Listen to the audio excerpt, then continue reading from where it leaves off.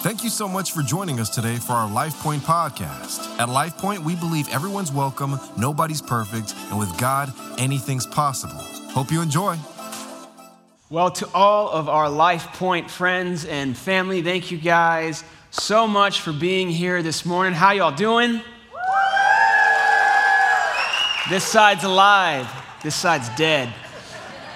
Calling you out. Just kidding, but if you're watching with us online or if you're new with us for the first time in this room, thank you so much for being here with us today. We're so privileged that you would join us. My name is Andrew Garcia, if you do not know me. I'm one of the teaching pastors here at LifePoint, and if you've never met our senior and founding pastors, Danny and Rachel Rivers, please do yourself a favor and find them at some point. Thank them for their dedication and commitment to making LifePoint the home that it is for so many of us. This place would not be what it is without them. This place feels like everyone's welcome, nobody's perfect, and that anything's possible with Jesus because of their leadership and guidance. So if you see them, thank them for that. Now today we are jumping right into a new series, and she was talking about fireballs. We're not talking about hell and brimstone stuff, so don't freak out. But we're going to set the stage today with Jesus teaching, as he often was, to a very familiar audience, the religious leaders. And the religious leaders and Jesus had a super strange relationship. Like, it was always strained. They were trying to go at Jesus' throat, and he was trying to get at their heart, because Jesus constantly challenged their self-concept and always invited a new perspective in to help them realize that their history and their identity should be viewed in a new light. And so he challenged all that they knew to be true. And what I love about Jesus personally is no one is safe with Jesus. Like, believer and non-believer alike, Jesus has a way of challenging us and convicting us with his words. Like, Jesus just spoke with the kind of truth, with the kind of authority that just got to the heart. And if you read his words, you actually see that happening to us still now today. And so across all four of the gospel accounts, we find Jesus always debating with religious leaders. And one particular account that we're going to be looking at today has this really interesting interaction. And we're going to be sliding into the conversation on the back end of Jesus having this debate about the feasibility of life after death. And it was interesting because one group of them believed that, Jesus or God and the gods, depending on what they believed, that we were just here for their entertainment. That we were kind of like the punchline of a bad cosmic or divine joke. And then there was another group of them who they actually believed that we were actually here for the goodness of God or the gods. And that once we died though, lights out, that was it. You served your only purpose.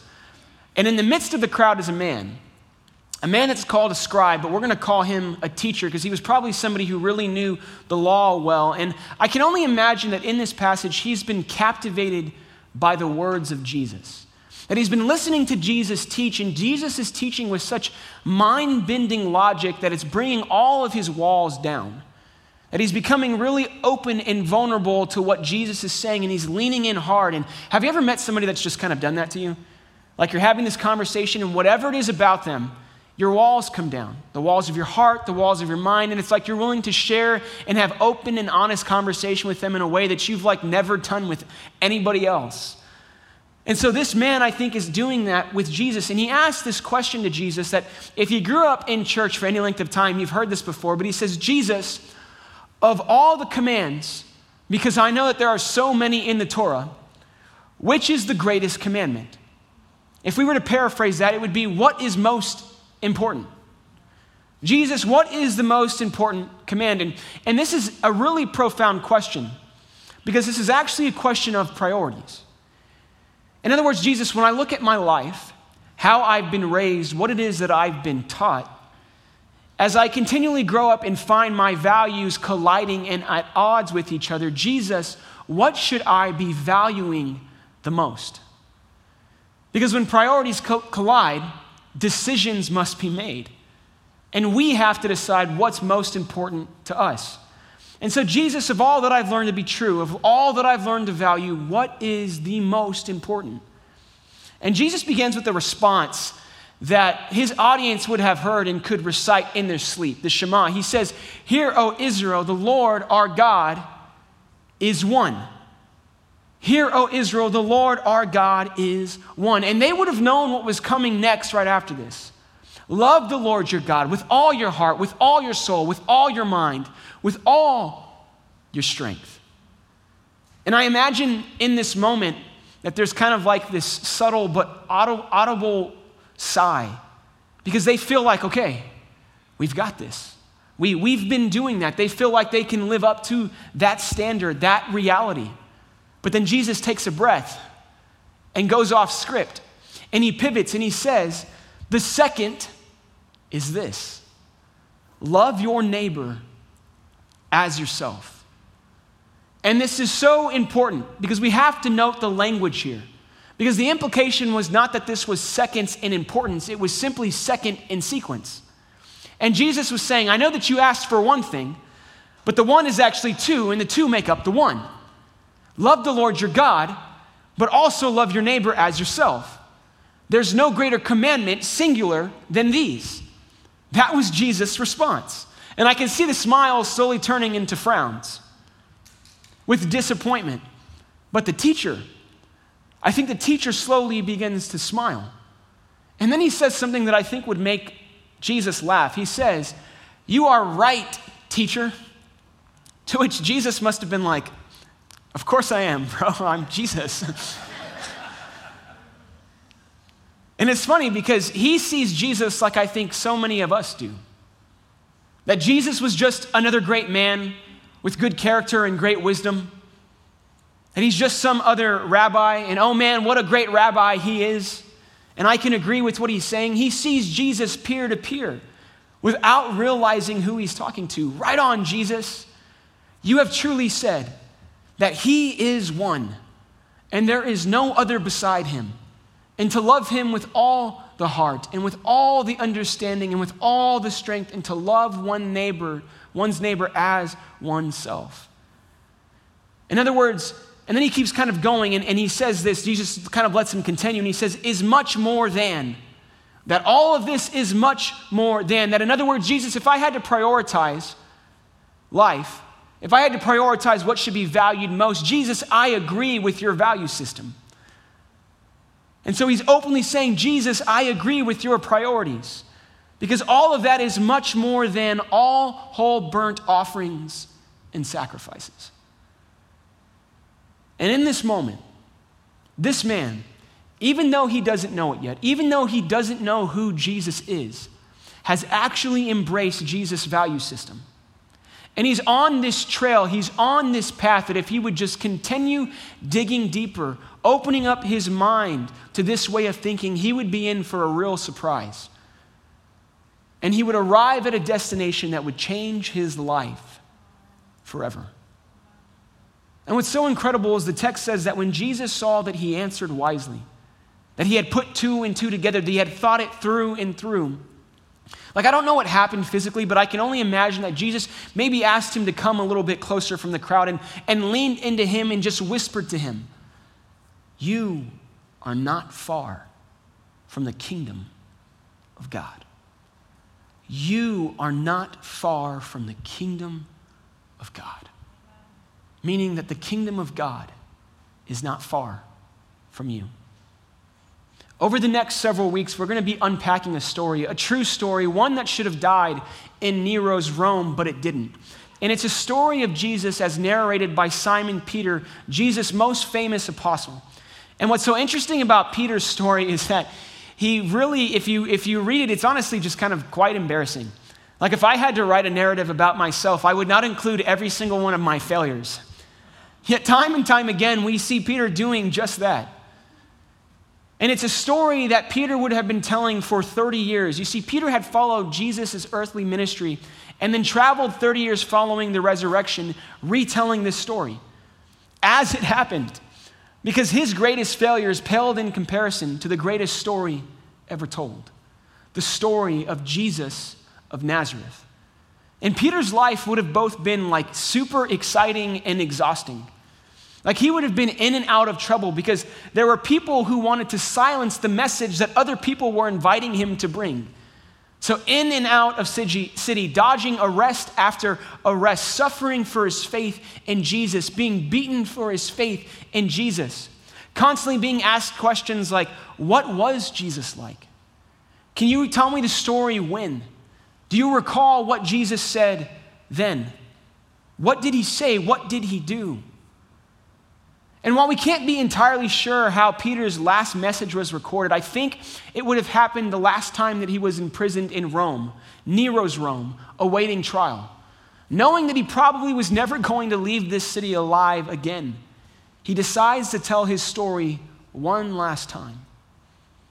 And what's so interesting is normally Peter would probably tell his story to an audience, a big audience, a crowd, but I think this time he would have chosen to give his story to an audience of one, his traveling companion, John Mark. And we know Mark as the gospel writer, Mark. And Mark had been one of Peter's traveling companions over the last several years. And you see, Peter would have been an uneducated man. No formal education. He would not have known how to read and write. That was not what happened with anybody who was part of the rural life. And his family were fishermen by trade. So Peter was literally a fisherman who eventually became, for Jesus, a fisher of men. And what's interesting is in the first century, Peter would have been like a really big fish to catch, because he was the leader of this burgeoning movement called Christianity. And now Nero had Peter in his grasp. And I think Peter and Mark knew that Peter's story was so important that it wasn't just for this generation, but it was for every generation to come. And so one last time, Mark sits down with Peter. After their year or two of traveling together, Mark probably having written down several of Peter's stories from time to time. And he convinces Peter to give his story in full one more time that comes to us as the Gospel of Mark. And it's interesting because if you read the Gospel of Mark, it's chaotic. Like it's out of order. And in some parts, the stories are told with excruciating detail because Peter was not like Peter wasn't a teacher. He was a storyteller. And so as he calls up memories, I think he finds himself getting lost in the experiences that had transformed his life. And Peter gives us parables and conversations, skipping chronological order, kind of just mind dumping his experience to Mark. And Mark, I could just imagine Mark trying to take it all in as fast as he could because the words of Peter are priceless. Because this was a man who spent time with Jesus. And so Peter begins with the end in mind. As if to say, I'm not sure how much time we're going to have, Mark, so let me just start with the end. And when we read the Gospel of Mark, I think we have to put on this kind of mindset.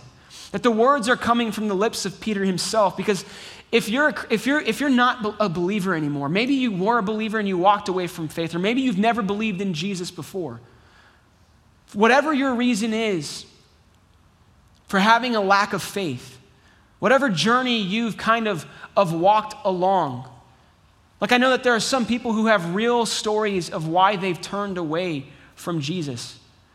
And I think if we had sat down at a table and we would share your story, that I too, if I had found myself in your shoes, would have walked away from faith as well. Because if what happened to you had happened to me, I'm sure it would have broken me too. But as we read the Gospel of Mark, we don't want to shut out the words that are being written just because we think it's the Bible. When Mark was recording Peter's words, they didn't realize they were writing the Bible. Mark was simply trying to document Peter's experience with Jesus. And so as we work through this series, let's just work with what's in front of us. And while you're going to have some questions, let's just follow the path laid out for us by Mark, because this is a story of two men, maybe sitting in a jail cell, knowing that their time is limited, and Mark is going to take everything that Peter dumps out, these experiences of someone who spent 2 to 3 years with Jesus, and then spent the last 30 years recounting these stories, even at the risk of his life, daily, for choosing to follow Jesus. And there's going to be some times when Peter's going to say something that we kind of just like tilt our head at. With all of our modern sensibilities, we're going to be like, Peter, are you sure? Like you actually believe that's true? You really believe, Peter, that happened? To which I think Peter would just look at us and shrug. Like, look, I can only tell you what I saw with my very own eyes. A story that right now has me in chains. A story in which I have put all my confidence and I'm not in fear of losing my life. A story that reminds me that God is near to me and that God is also near to you. And here we are 2,000 years later reading his time in his life with Jesus of Nazareth. And so he begins. The beginning of the good news about Jesus the Messiah, the Son of God. To which our skepticism jumps up like right away, like, I'm sorry, Peter, what? You believe Jesus is who? You believe that your rabbi, your teacher, the man that you did life with, you ate with, you slept with, you had meals with, you did things on a regular basis with, you think this man is the Son of God? Like, come on, bro. Like, you're waiting execution. Like, you don't have to stick to the script anymore. You can change it up for us. You can tell us who Jesus really was. And I think Peter would just smile and look at us and say, this is the truth. I am sure that Jesus is the Son of God. Like, you don't think I didn't have moments of doubt? You don't think there weren't moments where I thought that either Jesus or myself was a little crazy? But I can't deny what I saw with my own eyes.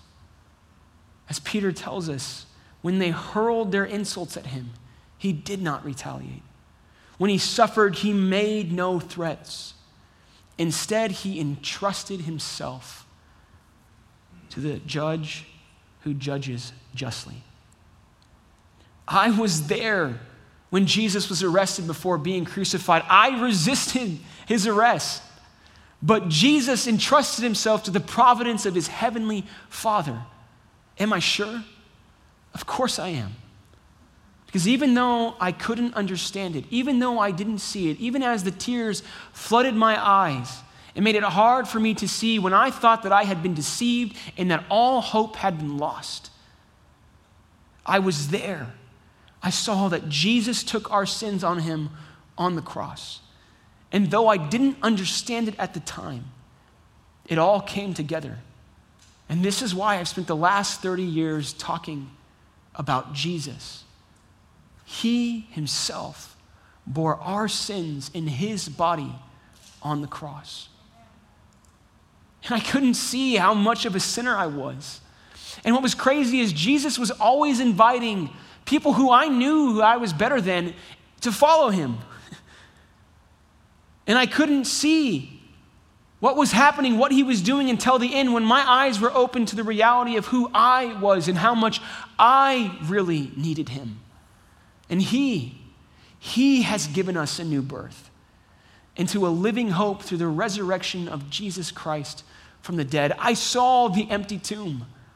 I had conversations with my living, resurrected Savior and Rabbi. And I'm confident that his story can change everything. And I believe in Jesus not just because it's nice to believe, but because I can't deny what my eyes have seen. And so I think Mark would be like, okay, what about the time when you met Jesus? Because Peter can't seem to stick to a story. He's kind of all over the place. And we can miss this when we read the Gospels. We can get lost in the chaos, which is one of the challenges of reading the Bible, because when we read it, normally we come to the Bible with this predetermined intent, that it's for application, inspiration, or for direction. And we immediately open this book and we jump right in like, okay, God, if you're real, give me something to know that you're here right now. Like, God, I'm having a hard time. Give me a word. What do I do in this situation? Where can I find hope in this difficult circumstance? Where do I go from here? And we jump in reading sound bites of stories that we like the parable of the prodigal son, because God forgives. And God is like the father who took the son back. We like the stories like the woman caught in adultery because Jesus forgives her and then just says, go and sin no more. We like the stories of the Good Samaritan because someone shows mercy to someone who may not have shown mercy to them.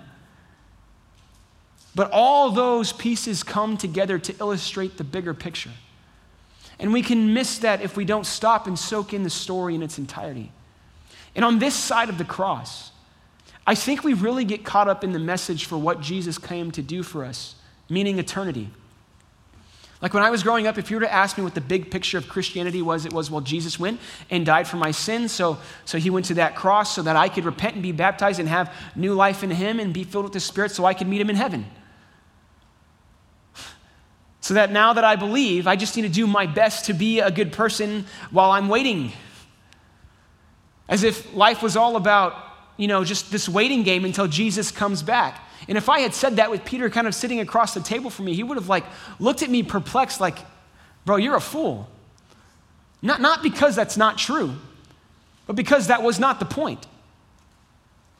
You see, Peter would have said, yes, faith is personal.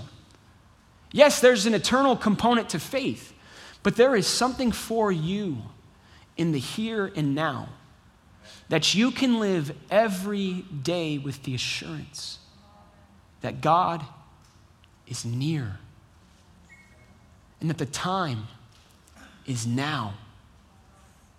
The time has come, Jesus said. The kingdom of God has come near. This was the meaning of the good news of God. Not just that we have something to look forward to after death, but that we can live life richly now. That we can be free and embrace a new perspective that liberates us from the bondage of this world. And we can miss that on our side of the cross.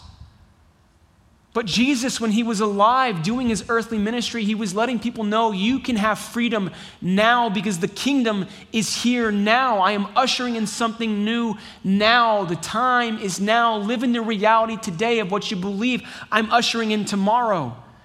And the cross and the resurrection simply punctuated what Jesus was teaching. Live today knowing, impacting the world around you, because you understand the kingdom is near, that God is here now. And Jesus was saying, I'm ushering in the kingdom of God, my kingship, my right and my way of ruling, because I, the king, have come. And where I go, my kingdom comes with me. And that's not all. When you follow me, you become my heirs. And Peter and his audience would have assumed that the kingdom of God was just for the kingdom of Israel. But they quickly realized that wasn't what Jesus was teaching. He was telling something entirely different.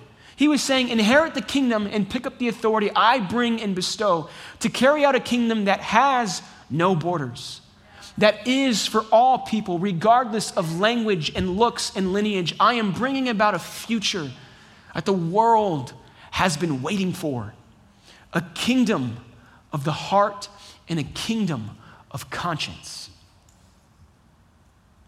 Jesus constantly taught in a way that was counterintuitive to what was. He constantly challenged the status quo and pushed back against cultural norms. And he was the kind of king that didn't ask his subjects to lay down their life for him. He laid down his life for them. And he was bringing in a new era, a new age. The old was passing away and something new had come, a new covenant. A new arrangement between God and all of mankind. And Peter would have said, but this kingdom required something of you. He would have said, there's a catch. And this is what I heard Jesus say. The time has come. Jesus said, the kingdom of God has come near. Repent and believe the good news. And if you grew up like I did, the word repent can give you PTSD. Because you think of hands being laid on you and being forced and shoved to the ground, or prophets with their eyes, they're shaking and their eyes are rolling into the back of their head, or preachers, fiery preachers screaming across you from their throne hell is near. But that wasn't the message that Jesus came to bring. And that's not how we should interpret repentance. You see, John the Baptist had prepared the way for the hearts to be clean and for the people to be purified. But Jesus came and said, I need you to embrace and repent with a new way of thinking. I need you to embrace a new perspective, the kingdom of conscience that I have come to usher in. Jesus said, change your worldview, see a higher perspective, a different direction that will change everything entirely. Because if you can't let go of what is, of who you are, if you can't let go of old ways of thinking and old identities, then you're going to miss out on what it is that I've come to bring. But if you embrace this radical new way of thinking, if you embrace this radical new way of seeing yourself and experiencing the presence of God, then you will see that the kingdom of God is near and it is now. And this is such incredible news. Like, depending on how you walked into this place today, what you need to know is Jesus didn't care about the past that you carried to him. Jesus didn't judge the man or woman that stood before him. Jesus knew that if they would experience my words and put them into practice in their lives, that something transformational could take place. And in Jesus' kingdom, everyone is invited to participate in it. Jesus constantly opened the door wider and wider to accept anyone and everyone who was willing to hear what it is that he had to bring. And it's funny because Mark's remarks of how Peter decided to follow Jesus can kind of throw us for a loop. Like it says, as Jesus walked beside the Sea of Galilee, he saw Simon being Peter, and his brother Andrew, casting a net into the lake, for they were fishermen. And it preaches well because there are sermons that will say faith only and faith alone. But they miss the part of the story that we actually catch details of in Luke and in John. Like we just see Simon and Andrew dropping everything that they have and just straight up going and following Jesus. But faith always has substance. And I think Peter would smile when he was telling this part of the story because he's not actually focusing on himself. He wants to skip those details. And again, we have to capture those back in John and back in Luke. Because Peter doesn't want to just drop everything. He wants to continue the story. But Peter actually took Jesus fishing. An encounter that gave him enough faith to take the next step of faith. And that's why Jesus had told him, come and follow me, and I will send you out to fish for people. And I don't know what version of Christianity you grew up with. Because I know that there are so many different approaches and perspectives to Christianity, but what I think Peter, who spent time with Jesus, Peter, who spent 30 years of his life living this faith out, would have you and me know is that the arrival of Jesus was good news. And if your version of Christianity was not good news, then I don't think you have Peter's version. And if the Christianity that you had was so easy to walk away from, was so easy to give up, was so easy to leave, to stop believing, then I think Peter would look at me and you and you'd say, would you just give me an opportunity to share my story? To let me show you what my version looks like. Because it's not something that I read, it's something that I experienced. And there is good news for you because God came near. Which means you are never far from him, no matter who you are. And I think that's why Jesus tells us to repent and believe the good news. This is what Jesus is calling us to do, repent, metanoia. It's a change in one's mind. And then to believe is pisteuo, to fully entrust, it's almost to surrender over to. This is how Jesus' kingdom is one of heart and of conscience. And he's saying, I need you to prioritize relationship, not religion, not rules, because love will lead the way better than law. But the question is, who will Jesus be to me? Who will Jesus be to you? Is Jesus just a good man? Or will Jesus become a way of life? Was Jesus just a good teacher with great character? Or is he the Son of God? And that's the crossroads that so many of us will find ourselves at, because I know the character of Jesus is easy to swallow, but the identity of Jesus is what chokes us up. Because if Jesus is only a teacher, a great man, then we can pick and choose what we want to believe in. That he's full of grace, that he comes only with love, that he loves us as we are.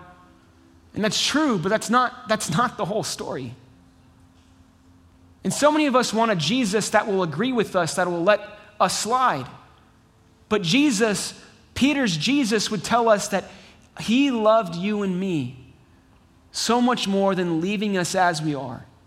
That when we would come and encounter his love, when we would embrace his way of living, give ourselves over to him, testing his words in the reality of our life day by day, week by week, over a lifetime, that something about our worldview would change, that we would be impacted so deeply, so richly, that like Peter, we could never turn and walk away. Are you looking for truth, or are you just searching for an excuse? Are we looking for authentic relationship, or are we just seeking religion? Jesus challenges the believer and non-believer alike. Jesus has come to transform our lives, to help us change direction, live out a new kingdom, not to continue to walk in our own. And the reason that Peter would say Jesus is such good news is because God came near, which means no matter who you are or where you are, God is never far. And he's come to establish something new here, and he can come and establish something new in your life today. Like whether you realize it or not, whether you feel it or not, you are not far. And if you have doubts, I think Peter would say, you don't think I didn't have doubts too? But Peter's like, my story is just getting started. And then I think Peter would look at us and he would raise his hand and just say, can I just say one more thing? I think that you should know that if you had doubts, let me tell you, I had doubts too. As a matter of fact, I even denied and walked away. And he would say, you need to understand that's part of my story. That I too denied Jesus. And if you don't always get following Jesus right, don't worry, I didn't either. But I experienced the grace and the love and the mercy of a king. And I could never go back. And we're going to look more at that later. But for now, I think it's enough for us to know that the time has come, that the kingdom of God is near. And the question for you and the question for me is going to be, will we turn in his direction? Will we be open to explore, open to follow what it is that he has to say, open to, okay, God, let me repent and believe the good news? Because if you are, it will change everything. Can we pray? Heavenly Father, God, we just come before you, Lord, today in this house. God, there are so many stories that are in this room. So many people, God, all from different walks of life. And some of us who are trying to explore faith, figure out who you are and what you should mean to us. We're trying to prioritize what we should value most in our life. And we've had some things, some baggage, some hurts, some habits, some hang-ups that have broken us in a deep way. Some circumstances, God, that hurt our hearts. Some people who have done us dirty, even some religious people who have said and spoke words over us that were poison to our soul.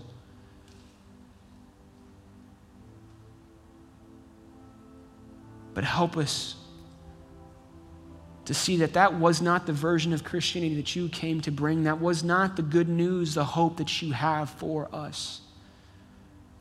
We can embrace something new and living and alive and fresh in you.